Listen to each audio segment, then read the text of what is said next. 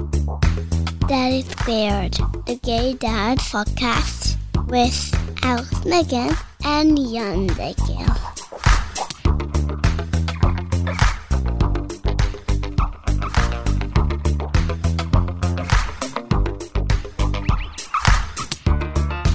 Hello and welcome to another episode of Daddy Squared, the Gay Dads podcast. I'm Jan. I'm Alex. Alex, you know, people are asking, are we planning to do an episode on the coronavirus? Because we're epidemiologists with expertise in... People are not in a good mood. I can't imagine why. One of the things that I saw on social media, which is very alive as opposed to the street, you know, Yes. is something from Israeli parenting coach, Einat Natan, who I really, really love. She's so great. Her book is amazing, and I really love what she has to say. And she says, you know, our head is busy thinking about the separation of what is absent, and news are turning up the volume of what's missing. And our mind is looking of what doesn't work. And instead of that, she says, you should look at what's around you. What's everything that is really important is around you. Don't look at what's wrong. Look at what you have. And I think this is an amazing lesson. I think that, Alex, I know you're not into the whole spiritual stuff. I think it has a greater lesson than just, you know, locking yourself out of the virus. Look, of course I agree with you. And by the way, just a moment about spirituality. I'm not into what I consider to be supernatural stuff. That doesn't mean I'm not a spiritual person. Shish, what's with you? I agree that this is, look, just like every experience in life, this is an opportunity. It's an opportunity to look at our lives differently and to kind of reassess what's important to us. I loved what she said. And if you can bring yourself to translate the entire thing to English, you should. She also said that our job as parents is to show our kids, if we want to raise optimistic kids, we have to show them and demonstrate to them that at times like this, we have to look at what's working and what's left. And we tell them how much they miss if they don't do that. Right, if you don't look at the bright side of things. Look, of course I completely agree, but on the other hand, I don't really want to downplay how terrifying this is for some people. Especially, you know, gay men have just a larger tendency to be disconnected from their families for obvious reasons. That means fewer people to interact with. Ones who, you know, gay men who have not had kids might be alone in their houses right now. And that can be incredibly difficult. And so while I agree that there's a huge opportunity for optimism and looking at things, I don't want to undervalue the fear that people have and the isolation that people feel right now. I totally agree. It's not like I don't want to downplay that, but I just think that if you are at home and you are bored and you are sad, just take a few minutes to look at who are you. It's an opportunity to actually look inside and understand who are you without all of the things that are outside. Who are you without the connections? Who are you without the seeing friends and going to work and coffee talks, you know, in work break and stuff like that. So look, who are you without the Starbucks at the corner? I have to tell you, because I have become nothing. I am the gay Starbucks. I don't even spend a lot of time at Starbucks, but the idea that I can't go and sit somewhere, I don't even and interact. Your grinder is just blows out. I don't even interact with people. I just go and sit there and feeling the hum of people around you is something really hard to be without. Today we're having America's Worst Mom. Speaking of which, Lenore Shkenazi, in 2008, she wrote a column in the New York Sun titled, "Why I Let My 9-Year-Old Ride the Subway Alone." Described her making a controversial decision and let her son take the New York City subway back home alone. It became a national story and it prompted massive media attention. She was dubbed America's Worst Mom. In response, she founded a blog and then wrote a book called Free Range Kids that aims to fight the belief that our children are in constant danger. This idea was never been introduced in gay dads' blogs, and I really want to bring it to our community and to hear your guys' opinion about this whole idea. What do you guys think? So please listen to the interview. I think it's fascinating. I agree. And I fell in love with this idea of free-range kids, but just because it reminded me of my childhood, that my parents actually let me do a lot of stuff independently. I used to go to the grocery store at 6, maybe. I can't even imagine what the hell my children would come home with if they went to the grocery store now. Granted, they're 4. I was what's it called in Israel, a key kid? Latchkey kid. I was very independent, and coming to America and seeing how parents treat kids as if even in age 8 and 9, they're still treat them like they're 5-year-olds. It was shocking to me. So first of all, we have to be clear that you moved from Israel to the United States, but you didn't move from Israel in 1979 or 1981 when you were a little kid to the United States. You moved now. So that means that things have changed in the United States a lot too. When I was a kid, I don't think it was anywhere near as free range as it was when you were a kid in Israel, because Israel was much smaller and safer and quieter. Did you go out to play in the playground by yourself, like in the park? Yes, I did at the age of 7 or 8 years old. I remember that the age of 6 was when I was allowed to cross the street in front of my house and go to the other side. That was a big deal. So let's hear the sponsor, and then let's go to the interview with Lenore. Daddy Squared, the Gay Dads Podcast, Season 3, is sponsored by Love is Family by ORM Fertility, your gateway to fatherhood. Research begins at loveisfamily.com. Good morning, Lenore. Good morning. Yes. How are you doing? You're in New York, right? I'm fine. I'm in New York City, yes. I'm actually right across from St. Patrick's Cathedral. I'm about to look out the window, and I realized I'm in a room without a window. But trust me, I'm across from the cathedral. I remember that cathedral when I lived in New York. It was beautiful. Wow. I would like to jump right into our subject. We're talking about free-range kids. And how much can you allow your kids to do stuff by themselves? And where is the line, do you think? Well, I'll tell you one thing. The line is not up to me. The line is up to all those parents out there who know their kids, and I don't know their kids.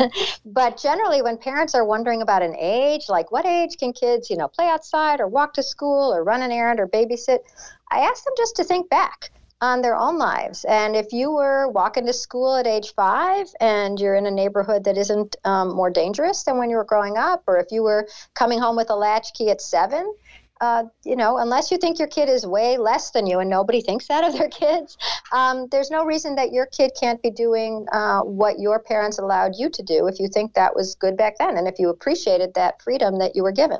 I read and watched some of your stuff, and I think that the question that I came away with the most is less about what's the limit and more about kind of at a very fundamental level, what is the job of the parent? So what I mean is, my kid is mine, and therefore, presupposing that I desperately love the child, it is my choice how much risk I want to expose her or him to.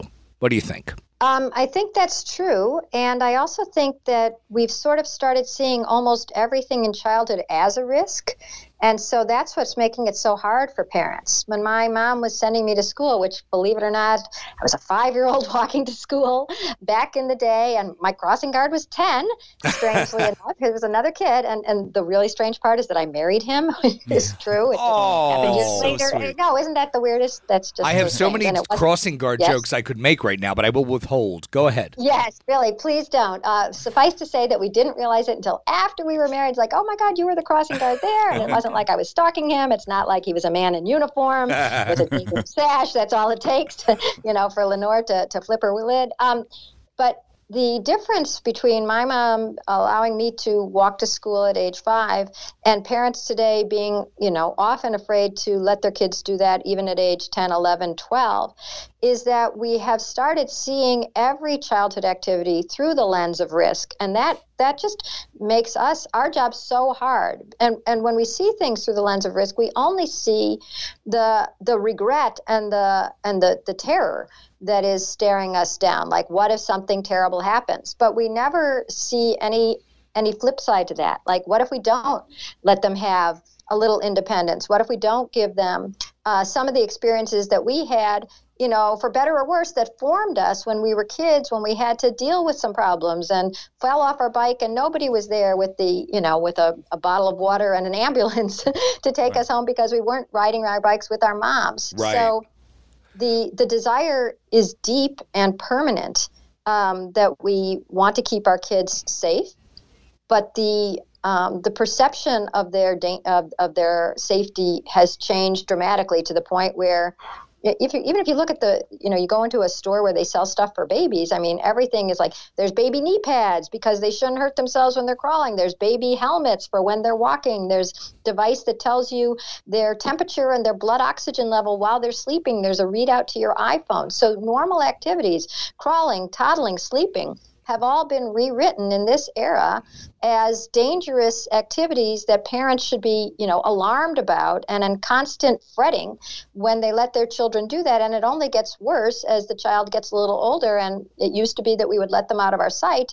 And now it becomes almost impossible because we're constantly told that this could be so dangerous that if you weren't watching, how bad would it be? And it would all be your fault. And it really is paralyzing us with fear. Well, and I think the last thing that you just said is really important because there are, at least to me, there are two factors. One is my own fear for my child, and the other is the judgment of the world around me. Right. It's certainly a double helix of DNA. I hear so many times from parents who are saying that they actually do want to give their kids a little more freedom, or they want to be able to read a book when their kids are at the playground, but they feel like the other, I was going to say moms, but not on this one, dads are looking at them, as scants. And then sometimes I feel like, gee, if they would all just talk to each other, they all feel the same way. We don't have to climb the monkey bars with them and we don't have to go down the slide with them. But I feel like you're going to judge me if I don't. And so here I'm doing it. And then, some other lady's watching and thinking, well, I guess I got to climb the slide with my kid too. And suddenly it becomes the social norm. Right. So, I started Free Range Kids, but it grew into a nonprofit called Let Grow. And so one of the things we're trying to do is bring these social norms, make the silent majority into, silent no more, so that we can all say, look, I think it's really important for my kid to walk to school or to climb a tree or to have some time playing in the woods with his friends. And don't you? And it's like, yes, I do. And that starts just melting a little bit of the ice of fear of judgment and then, of course, fear of blame. Has the law changed since we were kids? Has something changed in the law? Because obviously the attitude has changed. The law is a kind of tricky thing. In most states, it's kind of murky. And what the law generally states is that, you're allowed to let your kids do things so long as they're not dangerous. Now, this doesn't go by statistics. I wish it did. Statistically dangerous. It's not statistically dangerous to walk to school in most neighborhoods or to climb a tree. But if somebody walking by thinks, I would never let my kid walk home from the park, and they have a phone with them, I think the phone has changed more than the laws. A phone allows a person to immediately call 911, and then if a caseworker comes and, it says, well, I don't know, is this dangerous or not? It's just there's a new level of vigilance on the part of bystanders to call the authorities' attention to just everyday, normal, safe parenting decisions. And that's the biggest change. And what we're trying to do at Let Grow and what we did in Utah so far, and we have another law coming up in Colorado, is to create a law that clarifies that, look, nobody wants neglect. Nobody wants a kid who's neglected or abused, but simple everyday parenting decisions to let your kid play outside, come home with a latchkey, wait briefly in a car while you run in and get the pizza or the dry cleaning. These are everyday activities that are statistically very safe and therefore can't be a tripwire to cause an investigation. So in Utah, they know that, they can let their kids do these things that I just mentioned, and it's not going to, there will be no ill consequences. Hopefully in Colorado, this law will pass soon too, and then hopefully it will pass in all the states because really Child Protective Services is there for a reason. They're supposed to be finding children who are truly mistreated, and I want them to do that. I don't want them to waste their time knocking on the door of somebody who let her kid play on the front lawn or walk to a neighbor's house for a cup of sugar. So It's not that the law has changed so much, it's that people's perception of danger, like we were talking about earlier, is so heightened. And then they have phones. So normally if I'd seen, if somebody had seen me letting my kid wait in the car while I picked up the pizza, and they had to remember to call the police when they got home 15 minutes later, it would have vanished from their thoughts, because it isn't that big a deal. But when you have the phone and you've been told that children are in constant danger and you call 911, that's the real problem. Right. By the way, you talked about other dads judging us, so I just want to clarify that we have this term called momsplaining. A lot of the dads are. Let's hear it. Yeah, a lot of the dads are using it because we feel that we're judged by other mothers who think that because we don't have mother in our relationship, or the kids don't have a mom, this is why we act a certain way. And Alex has a very perfect example of something that happened to him. Well, she's going to hate this one. I mean, Oh, I cannot wait to hear. And then I'm going to say you should write an op-ed for this and put it in the New York Times. But let's hear. Oh, the New York Times is so sick of hearing from me. Anyway, walking with the kids, they were probably early three, trying to get them out of the park, walking to the parking lot. And one of them was fine, and the other one was throwing a tantrum because he didn't want to leave. And I was doing that thing that you do where you say, oh, okay, well, I'll just go and you can stay here. And what I did finally was, me and the other kid, we got to a place where we sort of turned around a little bit of a corner so that we could hide, right? A little bit of a corner. We could not have been more than 10 meters away from the kid, and I hear a shriek, and I come outside, and it is a woman standing there and screaming, "Whose child is this?" And I say, "Oh, it's mine. I'm doing that thing that you do." And she says, "Well, I should call the police. Do you know how dangerous this is? Blah, blah, blah." And then she made, and that got things a little bit excited. Then she made the unfortunate mistake of saying, "You don't understand. I'm a mother." And I was like, uh-oh, you're also a sexist, but okay, we'll leave that aside. And then, it spiraled out of control, and she said she would call the police, and she didn't, and et cetera. So, yeah, there was a good time was had by all. And I'll tell you this. Didn't Alex get you shaken or anything. Yeah, it's so frustrating to me on every level. The sexism, dare I say hysteria? Now I sound sexist. The false sense that she must care more about your child than you do, simply because she has memories, and just because it's just so strange. Like, why would you think that you care more about my child? Well, it just doesn't happen. I haven't looked at any of the statistics, but has there been any benefit to the poking in of the nose that other parents have done over the last decades towards the end of actually removing children from dangerous parental situations? Because even though, of course, I agree with you, within the right context, I would ask, do we want to shut that model down and go back to the way it was when I was a little kid in the 70s? Or is there some kind of a value to the fact that the society feels like they do have a role in looking at the way other parents parent? Okay, first of all, I'd say there's something wonderful about people caring about all children and not just their own. The thing that I find disturbing is, here's this, let's use your example. Here's this lady, she sees a kid is by himself, and for a split second, she thinks that there's nobody there, right? So watch over him. You're a good Samaritan. You're fancying yourself, Earth Mama. Stand there and see if somebody comes, which you did in about 10 seconds.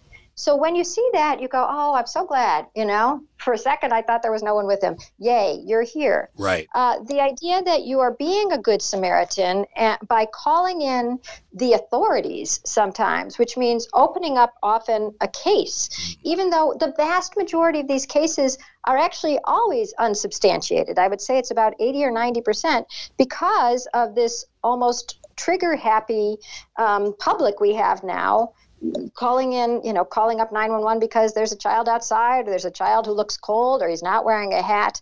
And there is an enormous downside to even these, what they call unsubstantiated cases because somebody's come to your house and they have knocked on the door. They have the authority to investigate. They can open up your cabinets, and they do, and they look in the refrigerator, and they interview your kids separate from you, and they interview you.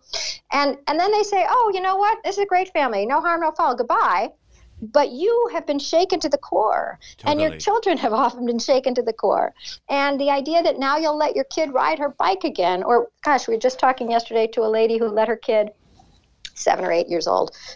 She wanted to run around the block just for exercise. And this is a mom with 4 or 5 kids. So the mom stayed in front of her house rather than running with the girl. And somebody found the girl, and the little tiny 1 block, away where she couldn't be seen directly from the house, and marched her back and called the cops. And this is not somebody being helpful. This is somebody being vengeful. And the sort of deep thing that I think is going on right now is that we've become convinced, not because of a higher crime rate and not because of any reality out there, that somehow no child is ever safe without an adult, preferably their mom, but I guess the dad's, eyes upon them. And so we feel like if the child isn't safe, that means that the parent must not care if the kid lives or dies. And we treat them like that. We treat them all like the worst parents in the world. And there's something bad about that basic assumption that most parents don't care. Most parents care quite a lot. Right. And I'm sure that sometimes when there's a call made to 911 or Child Protective Services, I'm sure that some children have been saved from horrific circumstances. And if you see something that indicates that, please do call. But a kid waiting in the car while you stand there and you see the mom come back with the dry cleaning 3 minutes later, that's not a kid in a horrific circumstance. That's a kid who's waiting in the car for a couple minutes. Right. If you see a kid running and they're not running from someone, like get me away from my mom, she has an axe, then that's not horrific. And we can't pretend that any time a child is unsupervised, they're automatically in danger. But that's sort of the message that our culture has been giving us for the past generation, which is why it's so hard to be a parent now. So what do you... Either you have to spend all your time with your kids, watching their every move, and you have to worry about all this blame and surveillance. Right. So first of all, God forbid we should have to spend all of our time with our kids. Let's start with that. And second of all, we can start with that a little. I mean, there's something so fantastic about free time for kids and for grown-ups right. that we've written that out of the equation too, as if free time, as if some independence, some resourcefulness that you get on your own because you're on your way home and you get lost, or you decide to get a candy bar and you're late for dinner and there's consequences. These things are important for kids. Kids are like sort of expecting to be wired by circumstances, by excitement, by experiences growing up, not only with a parent helping them, assisting them, watching them, bringing them, taking them home, feeding them. They expect to, have some arguments with friends and have an adventure here and get lost there and make up a game and meet a new friend. And if we're always with them, they miss out on a lot of that. So to say that, our job is to be with them every second is to say that this generation of humans doesn't get to grow up with all these foundational experiences that I think most of us appreciated when we were kids, the freedom to climb a tree and make a fort. Yeah. When we first brought our babies to our pediatrician, one of the things that I loved about her and how she was different from all the doctors I've ever had in my life, you go to the doctor and you say, should I do this or should I do that? And the doctor says, well, you could do this, but the other options are this and that. And what I loved about her was she said, no, you will do this. And I liked it because I was new to parenting. I didn't know what I was supposed to do with these children, right? I bring it up as an example because I will say that I feel even right now, my kids are 4, right? I don't know. I don't know when. I agree with the sentiment behind everything that you're saying, but I do wonder, how do you get guidance? Who are you supposed to just do it from your heart? Listen to your mother? I mean, you should never listen to your mother. So what? I was going to say, listen to your mother. Okay, I guess Nick's. I mean, she may be listening, so I want her to be clear that I will not be listening to her. But seriously, while I agree that this is something that comes from the experience of the parent, is there any form of guidance that can help? Well, what we usually use for guidance is the social norms. And, you look to see what your friends are doing. Oh, does this make sense? Oh, everybody's buying this, or everybody's doing this, or this is the age when you start X or Y. At Let Grow, we feel like the social norms have become so tipped in favor of overprotection that they're actually, we have an expression here, we say, always helping kids isn't always helping them. Right. Because it feels sort of like, if you go to a hotel and you're in a new town, and you can you're at the hostel, you can go out with people you just meet there and explore the town and find a weird cafe and pet a cat with rabies, whatever. You can have some experience. Forget the cat with rabies. Or you can go to the fancy hotel and there's a concierge and he calls you a cab and you're in the cab and then you're dropped off at a place where somebody has recommended everything that you buy and eat. Right. And then you come back in the cab and then you're back in the hotel and you say, what should I do tomorrow? And that's a different experience. And so we're a little worried that the concierge experience for children, with these older, wiser people determining, everything they do, and now it's time to share, and now it's time to eat this, and now it's time to, go get our gym lessons or whatever. That is, some of that is good, and so is some of the backpacking with your friends from the hostel.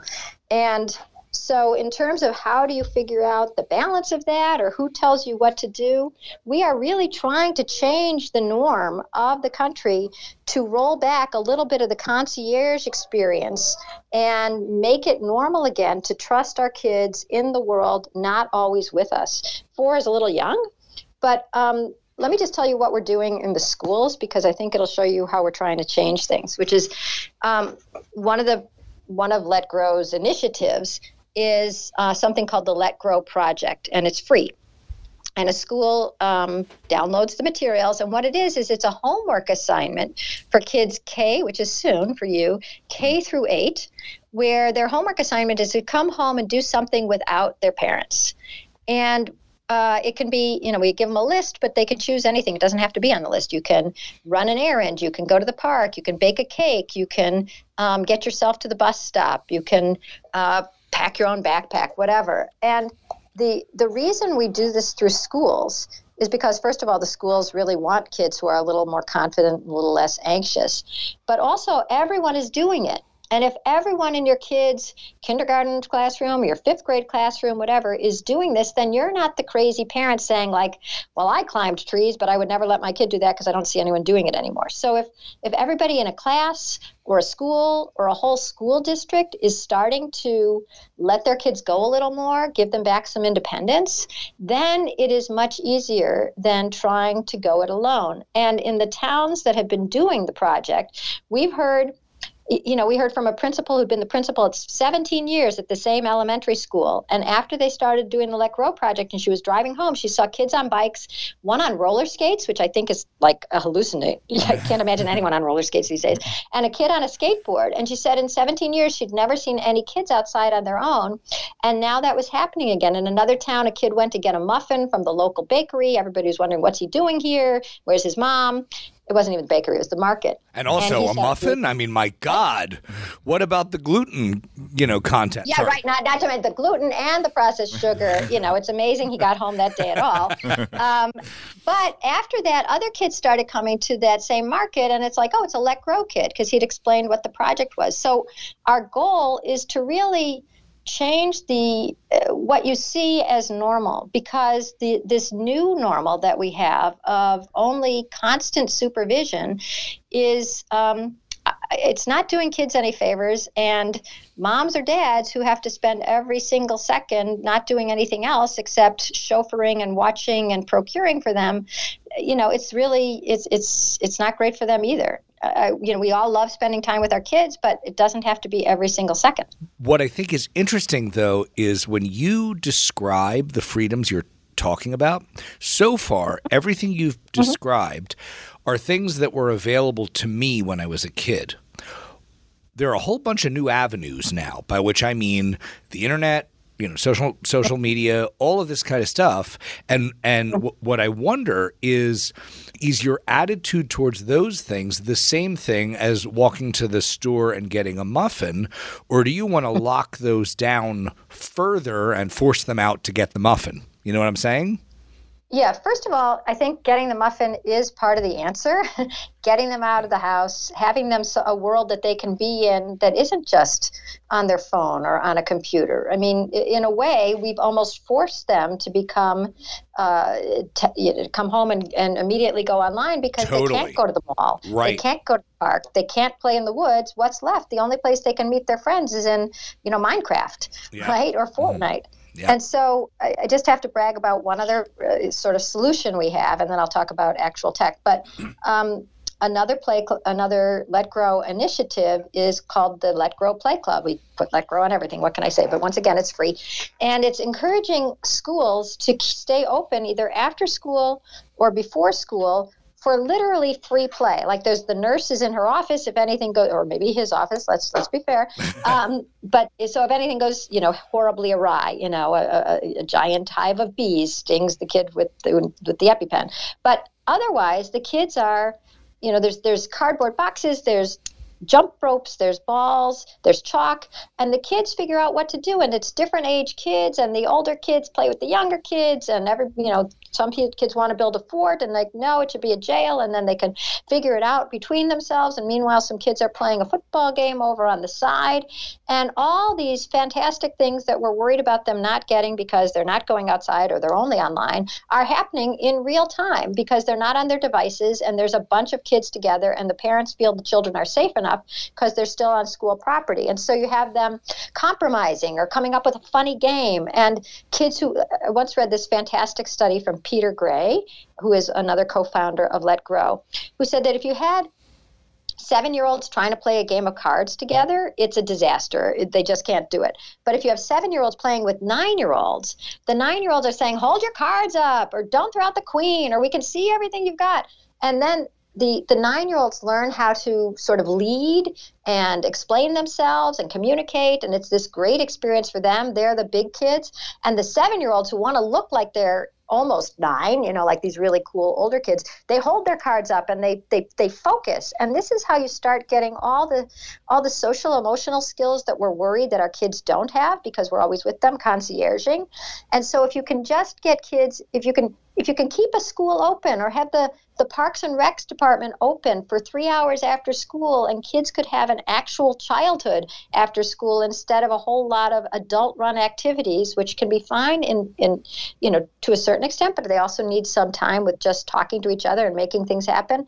Then you don't even have to worry about all the time that they're online or all the time that they're inside or all the time that they're overprotected, because here they are having a childhood experience that is pretty similar to probably what you're talking about enjoying when you were a kid, right? You probably played after school with your friends. Yeah, I didn't run a gambling ring like it's obvious that you're advocating that children do. Right. All proceeds key. Yes. So one thing that Alex didn't say about his case is that he came home that day after the interaction with that woman crying. Yes. Yeah. And he was devastated for like. I don't blame her. I'd be hysterical. Yeah. I mean, first of all, how dare you?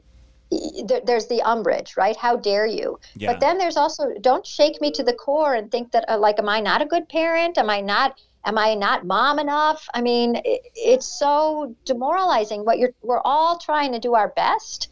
And one of the things that is keeping us from doing our best and making us just into frantic, fanatical parents is this fear that somebody else is going to say, you suck. Well, and in horrible. And in the interest of complete disclosure, I'll say I really didn't and still don't know how good a parent I am. So part of the problem is you don't have to be great. You don't have to be great. You have to be doing, I always say by the time you're reading a book on parenting or hosting a whole podcast on it, you're doing enough. You are great. You are great. Nobody is perfect. Nobody's going to get it right. People think I'm anti-helicopter parent. I say I'm part helicopter on my mom's side. There's no if there was a perfect formula, we would have one book and we would all read it and do it. And instead, there's this giant swath of I was going to say bookstore, if there's a bookstore left, there's a giant swath of the library and podcasts and, the parenting is so confusing, and we've imbued it with like everything we do. Like that one incident, is that going to ruin the kid? Are they going to talk about it in therapy, even though they were just 3 and they'll never remember it, but I'll be talking about it, so they'll end up talking about it. These things are writ too large. Yeah, they are agreed. writ too large. It's a moment. There's zillions of moments before they hit 18, and they don't all have to be perfect. They can't all be perfect. And in fact, in many ways, it's better if they're not all perfect, so that they learn how to roll with some punches, or realize that, dad isn't perfect either, so I don't have to be so hard on myself. We are so hard on ourselves. And then there's the busybodies with the phones who are even harder. And we just got to take a step back and say, it's going to be okay. Your kid is going to be okay. Give them some freedom. Give yourself some freedom, and it'll be okay. The thing we don't talk about, which maybe we shouldn't, is some kids will die. And they will. Yes. And it is such an excruciating – it was hard for me to actually just get those words out that I just said. I know. But I think that it is part of the formula to recognize that with all risk comes the risk of something really, really horrible. You put your kids on a bicycle, and which we're going to do soon with our kids. And, I'll admit that it freaks me out. It does. Of course I'm going to do it, but it's going to freak me out. Right. So what's interesting about that is that it does freak us out when we think about death. Your child's death. What could be worse? It freaks me out, and I don't like the fact that we're talking about it now.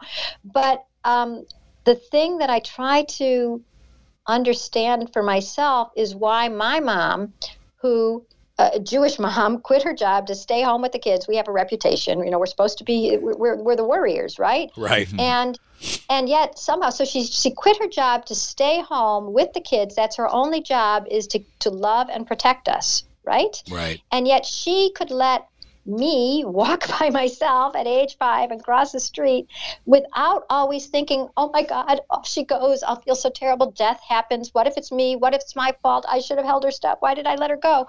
And nobody thought that way then. So what feels very innate and natural now, almost, just like it's just a normal thing to be picturing our children dead if we get them a bike, if we let them walk to school, if we let them stay home for a minute, if they climb a tree, is a new thing. And it's hard to believe because we are always going to that dark place now, but I don't think parents always felt like every decision they were making was life or death.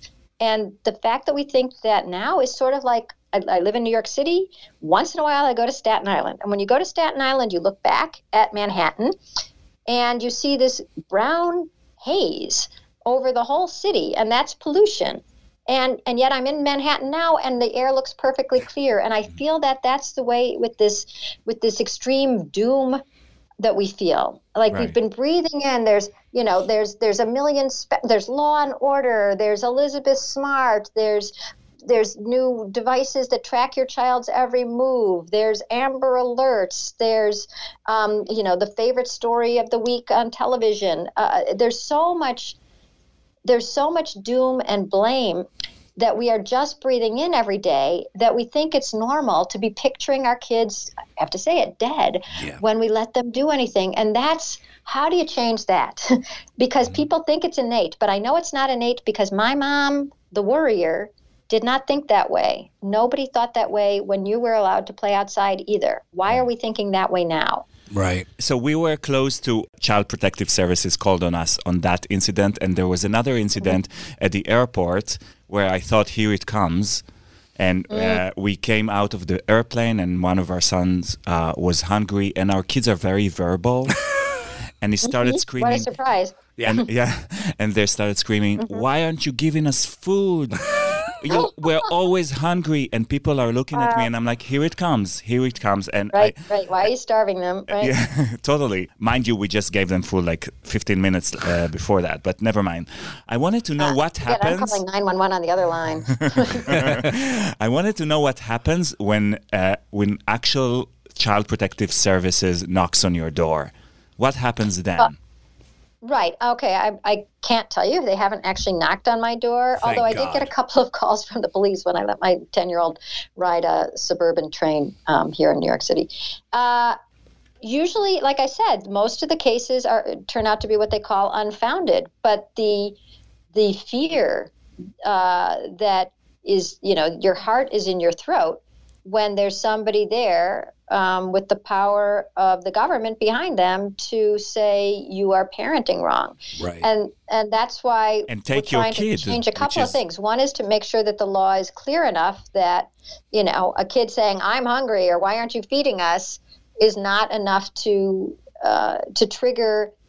If the kid looked like, a starving child, maybe that would trigger an investigation. But if it's a normal kid saying, why aren't you feeding us? And they're just complaining, even loudly, that shouldn't be anything other than a normal, one of the many miserable parenting moments that we all go through. Yeah. So when CPS comes, there's an investigation. They ask you questions. They ask the kids some questions. They sometimes, I'm not sure if this is always or just sometimes, will look and see if there is food in your refrigerator. Or, but really what they're looking to see is the kid, is there, is the home filled with, needles and no food, and there's a heroin cupcake and that's all there is, or is it, pretty okay? Right.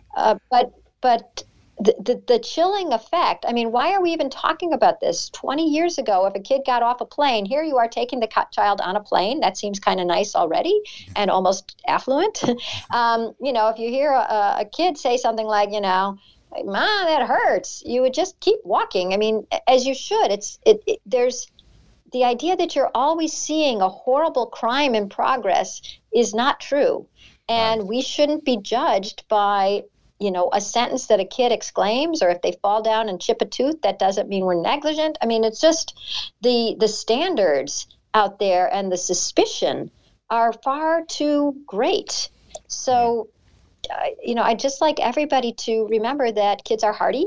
I'm not recommending that anybody mistreat a child, but you're generally not seeing abuse and neglect as you walk through the airport. Right. Do you know if the crime, again, like the kidnapping kids and stuff like that, is that going up or down? I can tell you all the statistics.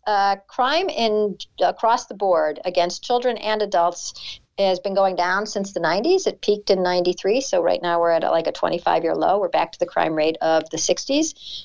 The number of children kidnapped by strangers is so vanishingly low that it doesn't go up or down much, because it is the crime you see most on TV and the crime you see least in real life. Thank God. I'm literally knocking on a wooden table. Right. Free range kids, I went around and I lectured about, kids need freedom. This is crazy.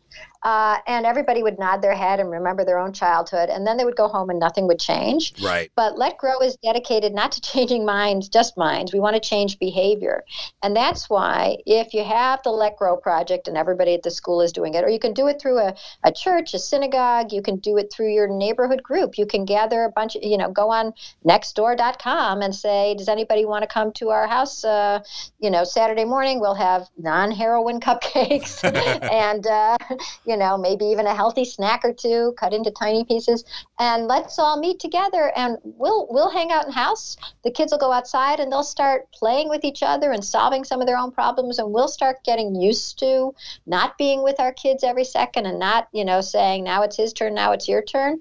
It just requires a little practice. And I think that people are very hungry for it. I mean, so we have letgrow.org is our website, and we have where you can go for people talking about having tried these things and what works and what doesn't work and how it's great for kids with special needs as well as neurotypical kids. And then we have a Facebook page. Everybody ends up sniping a little bit on Facebook, but there's also some really good content called No More Helicopter Parenting, even though I don't blame anybody for being whatever kind of parent they are, because we live in this culture that is driving us all crazy. But if you go on Facebook on No More Helicopter Parenting, it's like, I want to let my kids play outside, but I'm afraid of what the neighbors will say. Or I think my kid should start walking to school, but he won't, he demands that he be driven. Or just questions if you are trying to be a Let Grow parent and you want to find your community and you haven't found them physically in your neighborhood, here's a place where they can meet you can meet the community online and share, hey, here's my kid. He's making pancakes. He's 4. So there's hope and there's community out there. Wonderful. Lenore, thank you so much. This has been great. Thank you both. I'm so happy you found me. I don't even know, are there other gay dad podcasts or is it just you guys? Well, none worth talking about, obviously. We don't know. They're out there gnashing their teeth. How come they got Lenore? Oh, it's horrible. That's right. Well, it was great talking. And I'd love to talk to you more, online or on, offline, just talking to you, because the thing that has fascinated me most for the last 12 years is, so that I came to prominence because I let my 9-year-old ride the subway alone, and I wrote a newspaper column about it, and I was on all these television shows. And the question the announcer, the reporter would always ask me, the host, was, how would you feel if he never came home? Right. And I am so disheartened that is always the question, because the idea is you're a terrible parent unless you're thinking about the worst case scenario all the time. And that is an extremely heavy psychic burden on the parent. And it's a heavy load for the kid because they're growing up thinking that they're in constant danger. They're only safe when somebody else is watching them. No wonder they feel so anxious. Anxiety and depression are just spiking among young people, as they would if you'd been told, it's a war zone out there. You can't handle it. Don't expect to be okay. You won't be. Well, we just have to reverse that line of thinking. And I'm really grateful for the chance to be on your podcast, because at least we got to talk about it. It doesn't come up all the time. How did we get to this point, and why are we so fraught? Well, to be fair, a television news host's job is to come up with the worst possible thing out of a rainstorm. So you're damn right. True, right. He's going to do it with you under those ratings and drizzles. That's what pays the bills. Lenore, thanks again so much. Thank you, guys. Bye-bye. Good luck with parenting. Bye-bye. Thanks. We're coming back from the interview, Daddy Square, the Gay Dads podcast with Jan and Alex. I'm Jan, just in case you're wondering. In case, it's me. Go ahead. So, and that one thing that really calmed me down about this interview is to know that if somebody actually report us to Child Services. If Child Services wants to come over now and watch our kids for a few hours, I'm down. That if they really report us, we know what's happening, and we know that they're looking for these signs at the house. So if my kid's screaming, I'm hungry, and embarrass the shit out of me in an airport, they don't immediately take your kid. They come and check. So that's really, it's good to know. I'd like to interject that while that's probably true, it's never always true. And what I mean is things go wrong. There are horror stories. Don't scare me. The worst thing is that we're white men living in a relatively affluent neighborhood. It means that it is less likely to happen to us. Unfortunately, there are real inequalities in the way these things are handled. And so I wouldn't want to be so sort of simple about it and say, oh, you have nothing to worry about. Things go wrong. It can be scary. Don't scare the people. We're supposed to be optimistic here. So one thing that really made me think after this interview was the whole notion of parents judging other parents and the shame that we feel. Yeah. So it does paint a picture of our society. And I think that the suspicion of people in each other is that's what's worrying me in our society. Well, I don't know. Look, my takeaway, first of all, on people judging each other, people calling 911, etc., is maybe a little bit more complicated than what she said. Look, we want a society where people care. And I grant you that if I look at another parent and the other parent is seeming unpleasant in the way she is talking to her child, I shouldn't be calling 911 about it, right? But what if she hits the kid across the face with her hand? Should I call 911? I don't know. I don't know what I'm supposed to do. But I think that ultimately the bigger question is, should I care? And one can argue, and this is where she and I might differ, that back 30 years ago, even if I did care, it didn't matter because, law enforcement and everything else took the attitude that, well, it's your kid, you raise the kid the way you want to. Is that right? It's right 99% of the time, but 1% of the time it's incredibly wrong, right? So I don't know. All these momsplainers are really, I think, a problem for us. I don't think that you have any data. I'm sorry. I think it's a feeling that you have.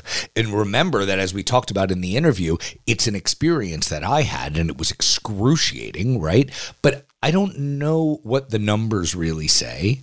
And I just want to point out that at least we live in a society where people actually care to some extent. Maybe they care too much. I don't know. Look, I do think that for Daddy Squared, what's interesting, so especially interesting about this interview, is the question of whether we as men and we as gay men find ourselves needing to be extra special careful about the way we not only raise our children, but are perceived to raise our children, because we're always afraid that somebody's going to say, well, right, they're men and they're gay men, so they don't know squat about how to raise their kids, and that's wrong. And so I do think that at least that affects my way of operating in front of other people. It's like I have to be super dad because they have to see how great I am at it despite being gay. Right.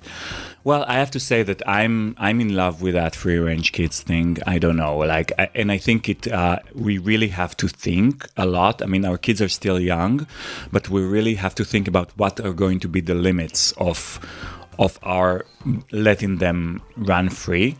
And I think it's like every parent is probably going to have their own limits. And I'd really love to hear that, to hear your comments, our dear listeners. What are going to be your limits, or what are your limits about this? What do you guys think about this? Please write to us at hello@daddysqr.com. You can also text us at 213-793-8939. daddysqr.com. That's it. Yeah, that's it for today. Next week, it's our season finale, Alex. Yes. Are you ready? Am I ready? I'm not going to have a whole lot else to do between now and then, so sure. You can definitely go to daddysqr.com for some more content. We're still going to stay available even after the season is over on Facebook, on Instagram, and on our email, and on our website, of course. So, and then, of course, we'll be back. Keep in touch, yes. And until next week, until the season finale, stay safe. Yeah. And communicate. And stay sane.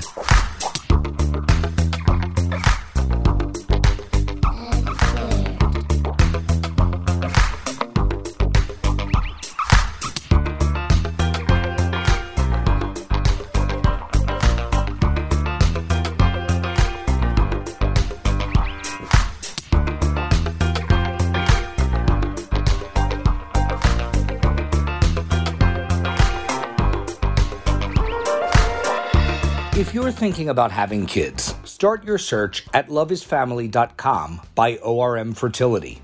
For over 30 years, ORM Fertility has been at the forefront of fertility services, providing personalized care and helping all family types grow. ORM are honored to be a trusted resource for the gay community on their journey to parenthood, and are now sharing all they know with you at loveisfamily.com. ORM's expert team gives gay parents-to-be all the information they need and guides them through their unique fertility journey, providing expertise, education, and support every step of the way. Over 1,000 gay couples and singles from all over the world have started or grown their family with ORM's support and fertility and financial expertise. Find out more at loveisfamily.com. ORM Fertility's online resource for gay dads and LGBTQ+ family building. daddysqr.com.